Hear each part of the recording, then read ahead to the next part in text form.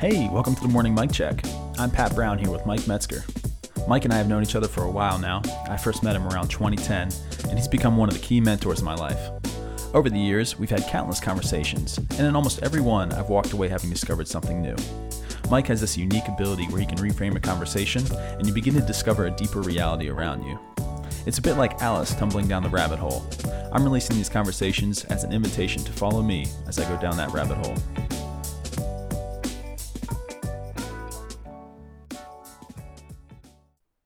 All right. Good morning, Mike. Good morning. So this morning I'd like to spend some time talking through just kind of navigating relationships with parents. It's an interesting phase of life as I'm kind of going through this phase of in my 30s, relationships with parents are shifting, and even with kiddos now, having them become grandparents and watching that, and that's been really, really fun. But I've also seen in my life in general, but also around me, as people enter into these different phases with their parents, it made me think back on a previous conversation that we've had about the meadows, and we were using that as a bit of a metaphor for how to navigate life in general. But I want to throw this out there to you and just get your thoughts on it, if you think it's maybe a valid way to look at things, and then also just hear your thoughts on how to navigate changing relationships with your parents well. So hear my thoughts. Sure. When it comes to the meadows, so to speak, of your parental relationships, I feel like there's a stage you go through in life where the first meadow, so to speak, is that like perfect parent. You know, when you're younger and you grow up, and it's always like, my dad's better than your dad, and that whole piece of idolizing your parents and thinking they're perfect. But then you hit a certain point where you start to realize they're flawed.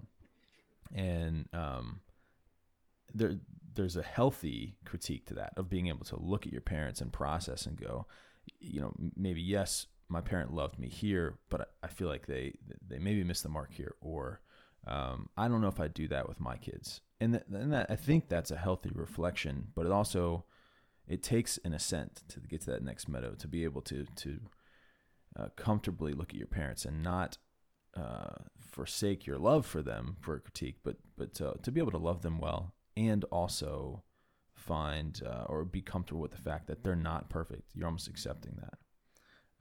But then there's the next phase, which is as you get a little bit older, maybe you get a little bit more mature. If you never get to the next meadow, and you stay in that realm of maybe critique or embrace of their flaws, if you never really make it out of that, you stuck in this bitter, maybe even angry state where it's like, why didn't my parents ever grow here? Why didn't they ever overcome this? And now that's caused this in me. And you get stuck in bitterness. But if you do actually ascend to the next meadow, it begins to be this, well, as an adult now, I can actually, I can love my parents well. I can work through forgiveness for them, but I can also help them grow in areas. I can also provide insight to their potential blind spots as I go, and learn from them still, and reflect on the good things. So anyway, that's kind of how I've been seeing that. I'm curious, your thoughts. Do you feel like that's off the mark there? Go for it. No, I think there's a lot there. In ascending the meadows, one of the advantages should be that your lens widens. You get a wider vista. That's part of why you ascend a meadow, is you. So you should begin to see more and more. I'm always reminded of these conversations about Mark Twain. He had a lot to say about parenting, and he said, when I was a boy of 14, my father was so ignorant I could hardly stand to have the old man around.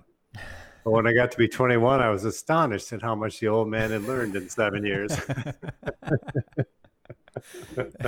That's great. So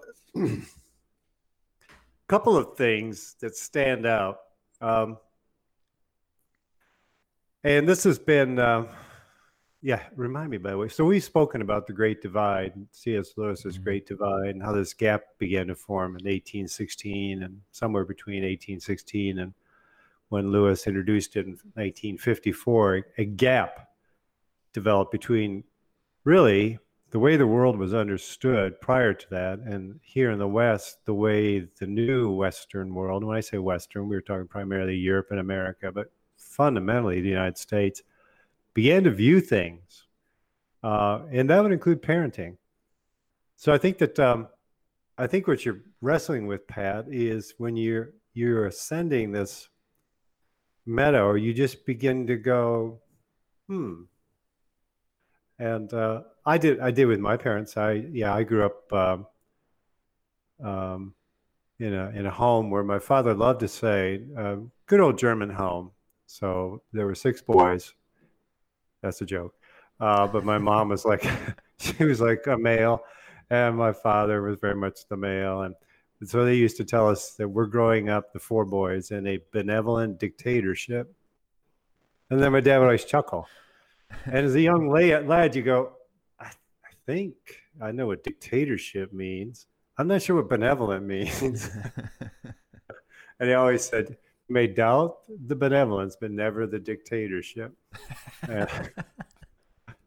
Yeah, a real rich sense of humor. I understand so much about you now, Mike. Yes. Oh, we're just beginning. And it's true. And you go away, especially when you go away to college. And I came back. I remember starting to see my parents differently. You actually begin to see them as an adult, and you begin to see them as adults. And so, and then in the 30s, that did change. So I want to propose that what your questions come from and should come from anyone, especially as they ascend into the meadows of their 20s. Things should be changing. It's fascinating. Kathy and I just did some premarital counseling for a couple late 20s. And, what's starting to leak out a little bit is some of the ways that one of them is parented. And whether or not that's going to bear out to be healthy, if nothing else, it certainly leaves its imprint. So I think that the parenting, you can break it down in 2 ways. I think Scripture makes a demarcation, and in fact, you have a lot of faith traditions that do the same demarcation. And now, to get listeners to sort of wire in, I think that because we live on this side of the divide, we actually retard the growth of kids today. And that's nothing new, but that's what I'm going to put a kind of stake in the ground, that most parents, and this includes Christians, retard the growth of their kids. Of course, Pat's listening now because he goes, wait a minute. Fun to make, but the work we do is a little different. And I'm going to base it on this. First of all, Scripture makes a distinction. It says, children, obey your parents.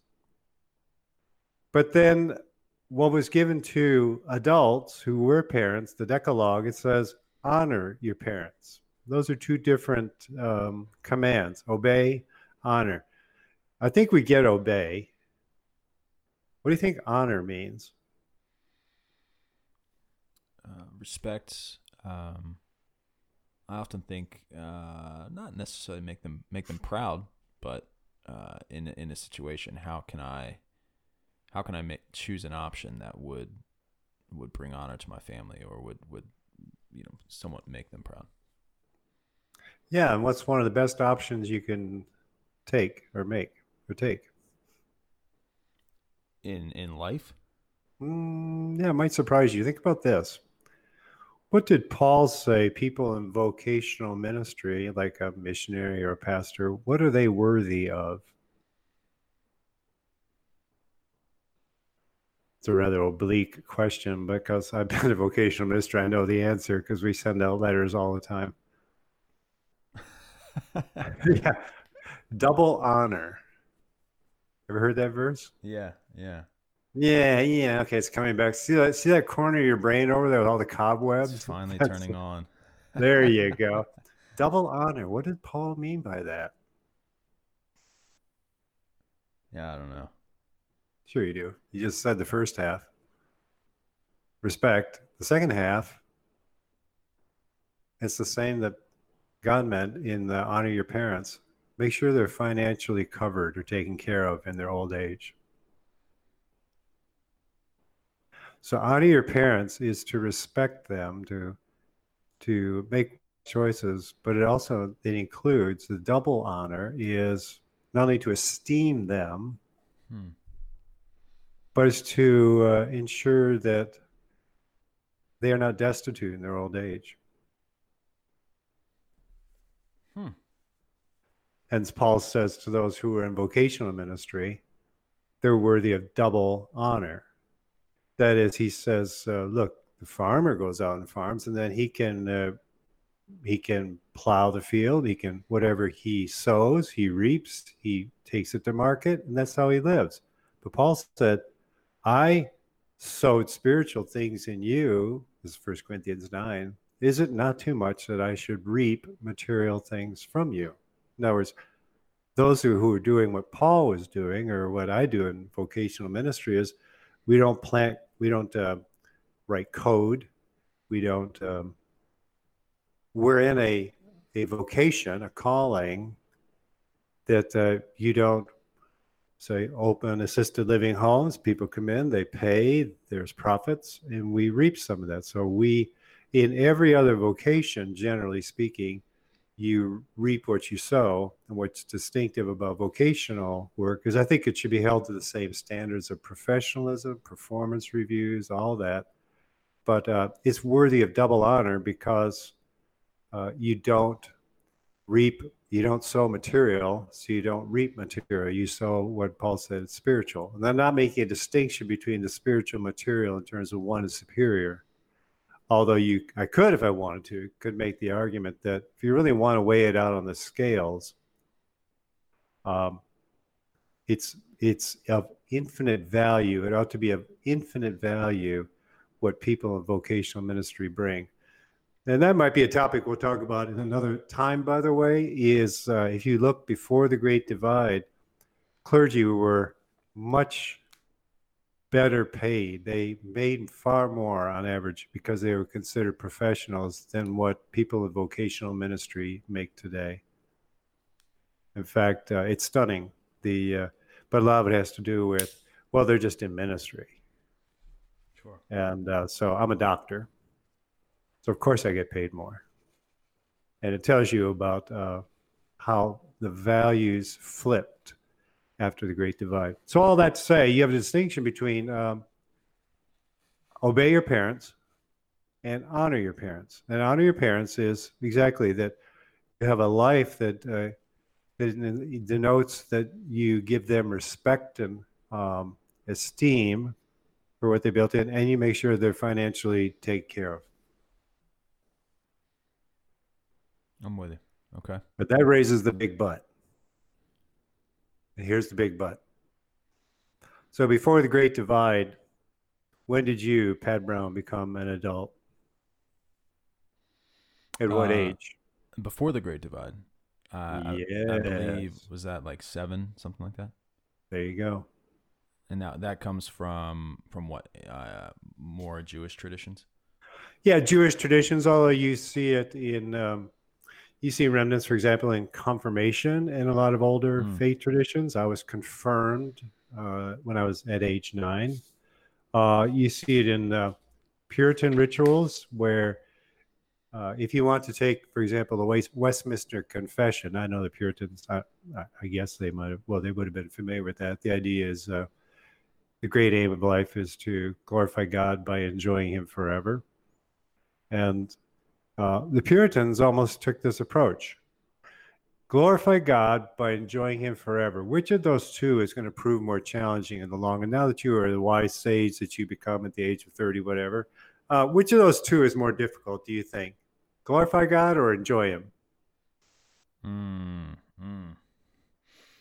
I mean, I would probably go with, that's tough. I would think they're too coupled. Aren't they? Well, they're coupled, right? Yeah. They're conjoined. But can you imagine which one viscerally people is more impactful? Oh, and enjoying him. I feel like Yep. is, yeah, yeah. That's it. Boy, look at your brain. There's smoke coming out your ears. You were motoring this morning, buddy. If you want to take a moment and score some W2 or W4 and W2, that'd be good. Score some. Oh, man. I got to wake up. Off to a good start here. We're off to a good start. This will go down as one of the great podcasts of all time. Um, so that's right. Enjoy. Why? Why viscerally is that more difficult for most Christians?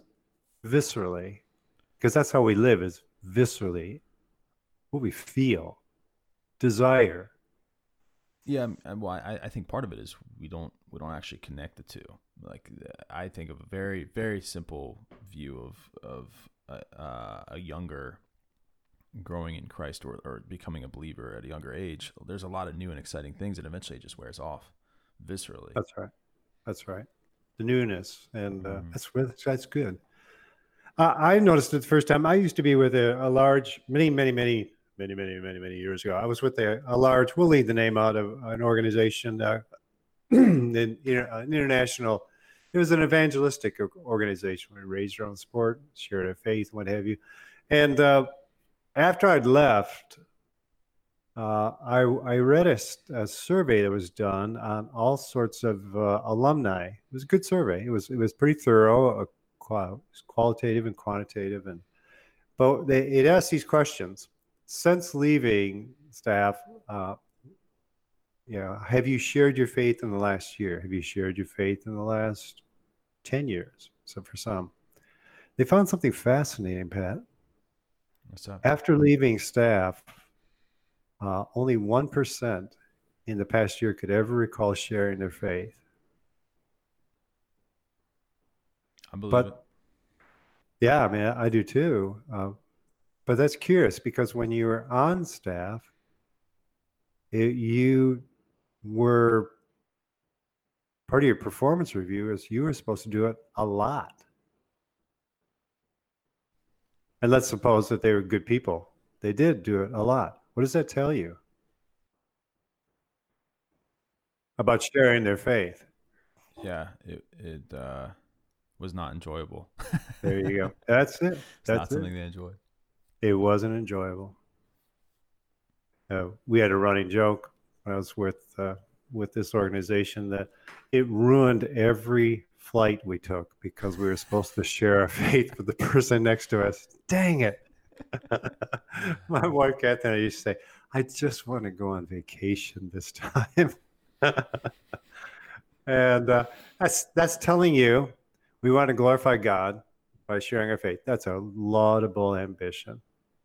But we don't enjoy the way we do it. So once we're away, now guess what happens to kids? I know I'm supposed to glorify God, but once I'm out from under the parents, I don't enjoy it. I don't enjoy this faith.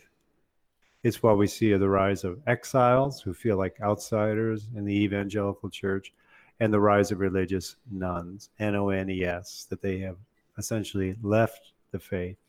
And I think it's because of this distinction between adult and child. So let me talk for a moment about how it worked on the other side of the Great Divide.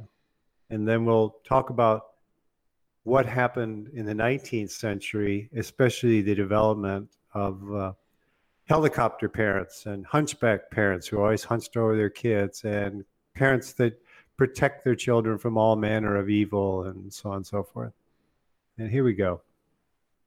So it was actually, when you say, when did you see this happen? You see in the Jewish tradition, bar mitzvahs, bat mitzvahs.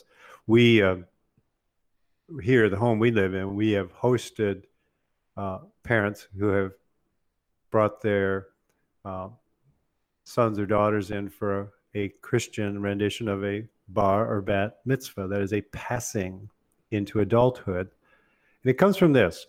So you've heard of the word adolescent, and you're an adolescent. What defines an adolescent? Who is what? You ever thought about that before? What age range defines I was gonna So say, yeah, isn't it just an age range? And I don't know, it's something like 11 to 17, something like that. It's just yeah, a something like that. I wouldn't know. There's a good little uh, paper that we could send to readers. Paddle included in this. It's called "Wither Adulthood." That's a obviously it's written by an academician. Withered, that is whether it's a rather dense academic way of saying how do we understand adulthood? And written by James Davison Hunter at the University of Virginia. And here's what's striking when you read it. The word adolescence was coined in the late 19th century. It literally came out of thin air. And so it redefined youth. Now we ought to put a warning just like you have on this, a carton of cigarettes or in a package of cigarettes. Warning, what you're about to hear is dangerous to the health of youth workers. Because the idea of youth and adolescence extended and created this whole market called adolescence and youth that simply didn't exist prior to the Great Divide. It came out of thin air. That's because, again, if you read this paper, it's fascinating, is that your daughter and kids were considered to be, prior to age 7, diminutive adults. What does that mean?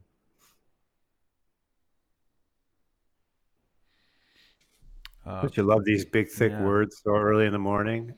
Well, it's got Dominion in there, so No, something it to. doesn't. It's different. Diminutive, not Oh, domin. diminutive. Oh, okay, okay. Diminutive. I don't know.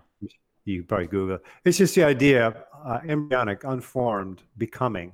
Mm. And so children obey your parents this is a diminutive adult that you are raising right now, Pat. And at age 7, they become adults. Versus viewing, my daughter, Versus for like example, as a child. 25 Right, today right, or 27 years old when they become adults. It's right. it's what we used to call way back when he made unserious films, the Matthew McConaughey effect. I'm never going to grow up. My whole point is to sow wild oats and reap them, and just be a dingbat for as long as I can, a lovable dingbat. And there's all sorts of movies made. In fact, I really resent a long history over the last 40, 50 years from Hollywood of the babbling Hugh Grant, supposedly male adult, who, when the woman says, do you love me? He goes, yeah. Mm. And we all laugh. But I'll tell you what, it has created a whole non-conscious mindset is men go, I just didn't express myself, Mm. versus be an adult. Say, for example, I love you, or I feel very distant from you right now, or I wish you knew what was going on inside of me right now, or I wish I knew what was going inside of you right now, or how could I get to know you better? So I really have a low tolerance anymore for these films that just go, oh my God, the guy can't say, I'm having feelings for you. You turn the stupid thing off. But I digress. So that's why you would have these rites of passage. So the Puritans had a rite of passage at age 7. So let's go back to then glorify God by enjoying Him forever. The idea was up until the age of 7, I think their main intent was, we want little Pat, this diminutive adult, to enjoy God. Go play. They hardly had any work responsibilities. Play, create, be creative. Which, by the way, again, you see so many adult, especially the males I know, they're not very creative. That doesn't mean they're not know how to make a ton of money, know how to write code. Very creative. You see it once they're off work, just come home, watch TV, whatever. In fact, I happen to think this is the whole rise of the travel industry. The travel industry, back in Lewis's day, people didn't want to travel. They understood. It comes from an old word called travail. That is, travel was a danger fraught with a journey fraught with danger. And whether it's travel wasn't, there was no great allure to travel. It's because a lot of it had to do with, this workaday life is pretty darn creative. It's fascinating. And I think a lot of people just sort of plug away at their work so they can travel the world and go find themselves. Well, first of all, what made you ever think you lost yourself way over there in Tibet? And then you're going to go find yourself. So the whole travel industry emerges, I think, from what I call retarded maturity. They never grew up into adults because they never went through this transition. Now, once you go through this transition, it was expected that from the tender age of 7 or 9, and there was a lot of faith traditions held that the age of accountability is 9 years old, is you are now given adult responsibilities. For example, after my confirmation at 9, it was expected that I could sit in the Sunday service as a maturing adult. I didn't have to be entertained. I could actually pay attention. I had the capacity to be responsible. I know right now I sound like I'm speaking Martian. Because the mindset today is we got to get little Johnny in a youth group without ever thinking, am I now retarding little Johnny? Jean Twenge, Twenge, has written the best stuff on this. And she would essentially say yes. Because now Twenge doesn't evidence that she knows Christ, but she does evidence the good neuroscience and the behavioral studies on what happens when you retard adults. By the way, listeners, Pat and I, this is all unplanned. I didn't know we were going to go this direction, but here's one of the evidences, and we've talked about this before, Pat, but the old fairy tales were much more explicit, violent, and raunchy than what happened after the 19th century. I mean, Sleeping Beauty is aroused by the prince because he comes in and fornicates with her. That's a very different tale. Very different tale. And you have far more bloodletting. It's because it was felt, these are adults, they can handle it. This is the way it works. Today, and this became very apparent, especially when Disney took the tales, but it actually happened in the Victorian era. The tales are swapped out for the lovely little kiss of the prince wakes Sleeping Beauty up, so on and so forth. They were cleaned up because kids can't handle that. And then you have the Disney films really clean them up because the kids can't handle them. So what do you end up with? You end up with 9 or 10-year-olds that are at this point in life, they ought to be a little more aware and responsible, instead are protected from all manner of evil. And to be honest with you, I see a lot of this in COVID-19. Now, by the way, this only works for kids whose parents are affluent enough to protect them from all manner of evil. That's a good point. So I'm an Hispanic parent here in town. I don't have the means and the wealth to flee. I can't protect. I can wear a mask. I can do all these things. But as a matter of fact, there's 3 families living in one apartment, and we have no other option. So we've often said before, we live in a trifurcated town. I'm going to preach here to some of my friends. It is black, Hispanic, and white, and never the 3 shall meet. It's amazing how you can draw lines on streets. And in many of the black communities, and particularly in the Hispanic community, they don't have plan B. They can't afford the plan B. They don't have the option for plan B. They can't protect their children from all manner of evil. Bullets fly through walls, so on and so forth. My wife teaches some of them, and frankly, they come from Venezuela. And if you come from Venezuela, Google the article last week in the Wall Street Journal. Which country in the world has 20% of the world's proven reserves? Venezuela. Their output now is expected to decline to 200,000 barrels of oil a year from at one point millions. They supplied most of the oil for the United States in World War II. 96% of the country lives under the poverty line. 9-6. We'll save that for a future podcast on why we're not socialists. But when you have that, you can't flee COVID. Well, I think a lot of why you see the white community flee is you've got to protect little Susie from all manner of evil. Now, what happens when little Susie begins to grow up? She grows up in some ways, I don't mean to offend, but they grow up in terms of maturity. Their maturity is retarded.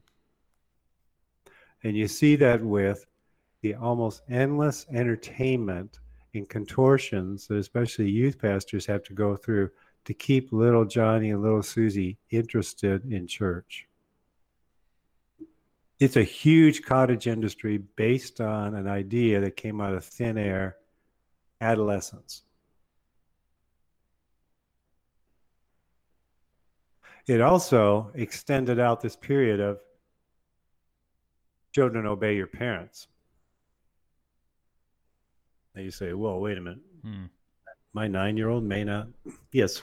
So here, imagine this. I want you to imagine a graph. You'll be better at XY graph. So X is the vertical. So at the moment, I'm not explaining this graph. Just tell me back because these graphs are real helpful. But so the vertical axis would be called? The vertical is the Y, yeah. Yeah, okay. And the X is, okay, so the vertical is 0 to 100%. And the Y is years. Let's just take it out 50 years. Okay. The moment a baby is born, you have 99.9% dominion over that baby. So we're going to call this the dominion chart. Parents have it. And the child is to obey. And that dominion stays pretty rootin' tootin' high through age 7 or 9. Now, even a baby begins to have some dominion. God has this wonderful little mechanism in them. And that dominion is what? The good old cry. There you go. Actually, there's 3 ways they have dominion. Cry. Second. Poop. There you go. Third. Is it along the same lines of Pee. It's 1 and 2, if you want to call it that. Cry, pee, poop. Those all come, by the way, from creation. So that's no. Oh, yeah, little sinners. Crying? No. They didn't cry when they came out. Why? That womb, I can't remember it. I have a daughter who pretends like she remembers the womb. It was a really cool thing. I'm sure it was. I'm sure it was very relaxing. And then you come out, and the first thing someone does these days, they still do it this way, someone slaps you on the behind, sort of getting you ready for the next 7 years. Of course, today in helicopter parenting, we don't believe in that. So anything the Bible says about spare the rod and spoil the child, that was for way back then. As if God doesn't know human nature. He's just stuck inside of being a white European male. No, there's actually some benefit to it, but that's another topic for another day. Your dominion is 99.9%, but it's not absolute. First of all, nobody has absolute dominion except God. Second, little Mikey immediately began to cry, pee, and poop. And that's where you begin to lose dominion right away. You don't say, pee on my command. That's just the way it works. Now, here's what happens. So the graph is, as you can imagine, it stays pretty high, and then it begins to dramatically decline. parents are unaware of the fact that they are rapidly losing dominion, especially from 7, 8, or 9, somewhere on. I think it's the way God designed humans. These are diminutive adults, and they're going to want to begin to spread their wings. And so the graph goes, and it should be somewhere in the single digits, or even maybe at somewhere along what are called, here's another phrase, though, another thing that came out of adolescence, teenagers. Find in the Bible a reference to teenagers. Now, again, we go back to people go, oh, it's just semantics, Mike. You need to get a real job. And we're back to, again, well, that's funny. I say Jesus is a son of God, and you get all lathered up. No, he's the son of God. But if I say the Bible makes no reference to teenagers, doesn't even define youth the way we do. Much ado about nothing. Okay. Good people could disagree. The difference is, now here's the way parenting works on this side of the divide. Generally, parents, I'm going to put the dominion, actually, believe it or not, down below 50%. They just, this is just sort of motor along. They don't think much about it, feed them. And some parents think about it. They think about, for example, is there some evidence that listening to Mozart has some effect, better effect on brain stimulation? I don't know. There might be. Anyway, they don't give it much thought. In fact, they really don't think much about dominion until, generally speaking, until when? Well, I think most don't think about dominion until ever. Well, how do they begin to act it out without knowing the word? Oh, when because it literally means taking control. Yeah, when the kid starts to rebel, typically. There you go. Yeah. So now they're 14 or 15, and they've been, the child who's now he's been retarded by the parents, flicks the bird at the parents, and now the parents all of a sudden they want to have 100% control. What a disaster! Listen, just like a great marriage is two adults side by side, whereas Kathy and I will tell you, most of the marriages that we're around are a parent-to-child arrangement without the couple knowing it.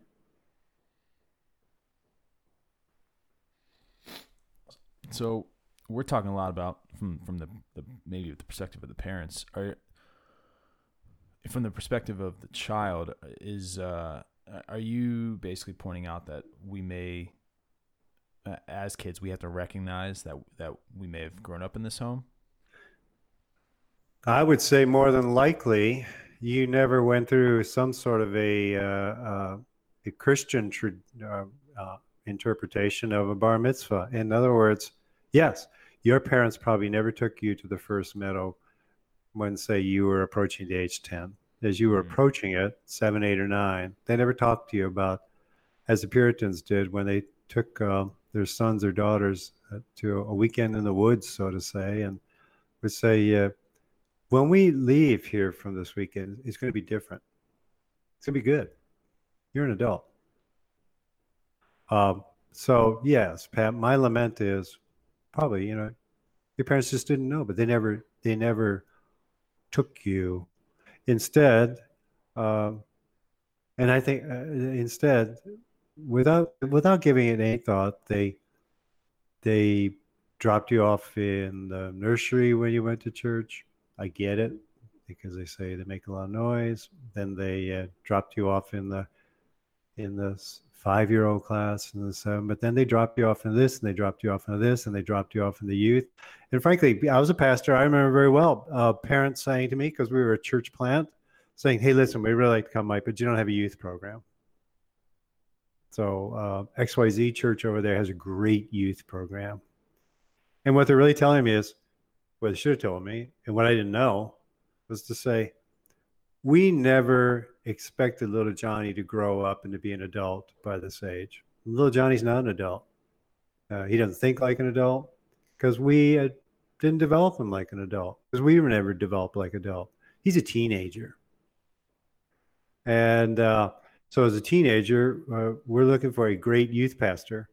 Running joke for you youth pastors when I was a pastor, all of you had to have these trim goatees. What was the deal there? Anyway, I digress. And I knew there was nothing I could do. I couldn't match it, and I didn't want to match it. And one of the worst things I ever did finally was capitulate when this guy he volunteered to be a sort of a youth director. I mean, he was a good man. He really meant well, and so did I. But a lot of it, we do it out of desperation. We don't want to lose little Johnny. We don't want to lose the family. Well, here's what we lose. Good little book on this, and this does have to do with parenting, is Michael Regneris's book, Forbidden Fruit. It is the immense studies that take place of what happens to kids in youth groups. On average, the average kid is 1% more promiscuous than kids who aren't in youth groups.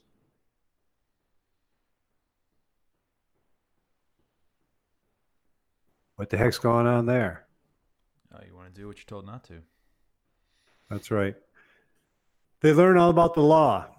Keep your zipper up. Don't touch. Don't look.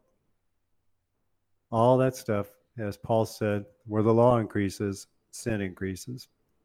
They have no idea, because they're not talked to like adults, about their body is telling the story of the gospel. Oh my God, that would sound like it came from Pluto, which unfortunately is no longer a planet. So what you have today is hunchback helicopter parents obsess over the kids, protecting them from all manner of evil, sending them to all these schools that will protect them, and sending them to youth groups. And so the notion of children obey your parents and honor your parents, the two main demarcations, are lost in the church today. Honor your parents, the Decalogue, 10 Commandments, was given to adults. So if it's given to adults, who are we talking about? He says, you adults, honor your parents. Who are the parents? Me. People like me. The grandparents. Old people. Older. All right, boomer. Yeah, I know. Okay, boomer. Yeah, it's not you become an old person, you go, dang, I really want them to understand what honor your parents means. Now, that's what we gain from the other side of the Great Divide, is this: your daughter is a diminutive adult. Of course, she's a child. Of course, she's a baby. Of course, but this period for her to be a child is much shorter than we in the modern Western world imagine. So how do I begin to navigate that as a child? I'm now maybe I'm in my 30s and realizing I wasn't raised with that understanding, and maybe I have some pushback against what you said, but maybe I'm buying into some of it. Like what do I do? How do I process that? Yeah, that's better. I mean, time doesn't go backwards. So, Right. I always remember William Wilberforce when he in the Clapham part of the Clapham, when people became aware of the reality of the slave trade versus this fairy tale they've been told, that slaves are being Christianized, that they're being treated well. And when they began to read about on average, a 40% loss of life on a ship across the Atlantic, when they saw men and women stripped, naked, chained in the bowels of the boat so that they peed and pooped on one another, when they read about how sharks followed these boats because when slaves died, they were tossed overboard, there were a lot of people who curled into fetal positions and said, no, this just can't be. And Wilberforce was famous for saying, you can look away, but you can never from this day on say you didn't know. Now, I didn't think this podcast was going to end here, but here's where I would end it. Yes, you can say, like, this is like crazy stuff. I've never heard this. And you can look away, but you can never say from this day forward you didn't know. So in one respect, it hardly matters what your parents did or didn't do. My parents didn't take me through this passage, this rite of passage. It's not their fault. I don't blame them. They didn't know. Kathy and I knew. Now, we knew after our kids had passed through this, but we could begin to talk to them and treat them as adults. I still see parents, boomer parents in my generation, talk to their kids like kids. I still see boomer, my peers, and Gen Xers long to talk to their parents like adults. I'm not sure you can change a lot of that, but you can change this.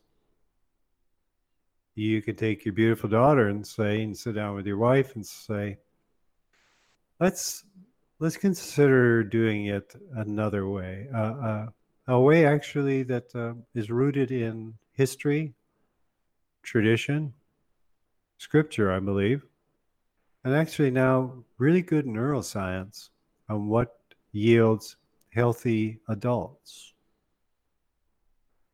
And let's actually demarcate a weekend somewhere between the age of 7 and 9. I could put you on to a young man, actually about your age, Pat. Actually, you know him, who is a teaching pastor at church, but also works for a design firm. And he and his wife are doing this for each one of their 4 daughters. It can be done. So the idea is, when Kathy and I got married, we covenanted amongst many things. We were going to break many unhealthy cycles that we had come from. And remember that the new covenant is that promise. The old covenant was the sins of the parents would be visited on the kids and the grandkids. And it was going to be on for 4 or 5 generations. The new covenant, he said, you might have eaten sour grapes, but their teeth will be fine. In other words, you can break a covenant. You can break a cycle, rather. You can break a cycle in one generation. It's not visited on this generation or this and all these following generations. That's the power of the new covenant. We are wed to Christ and can break these cycles. And we decided we were going to break several unhealthy cycles that how we were raised. No fault of our parents. They're not to blame. It doesn't matter how it happened. What matters is, now that you've seen this, you can look away, but you can never say you never knew. And if you do know, you can say, well, let's do it this way. And if listeners want some help, by the way, we'll put you in touch with this couple in the Midwest. And we can also send you a copy of the paper written called Adulthood. And you can look at it, you can read it, and then you can decide whether or not you will look away, or if you'll say, let's do it this way.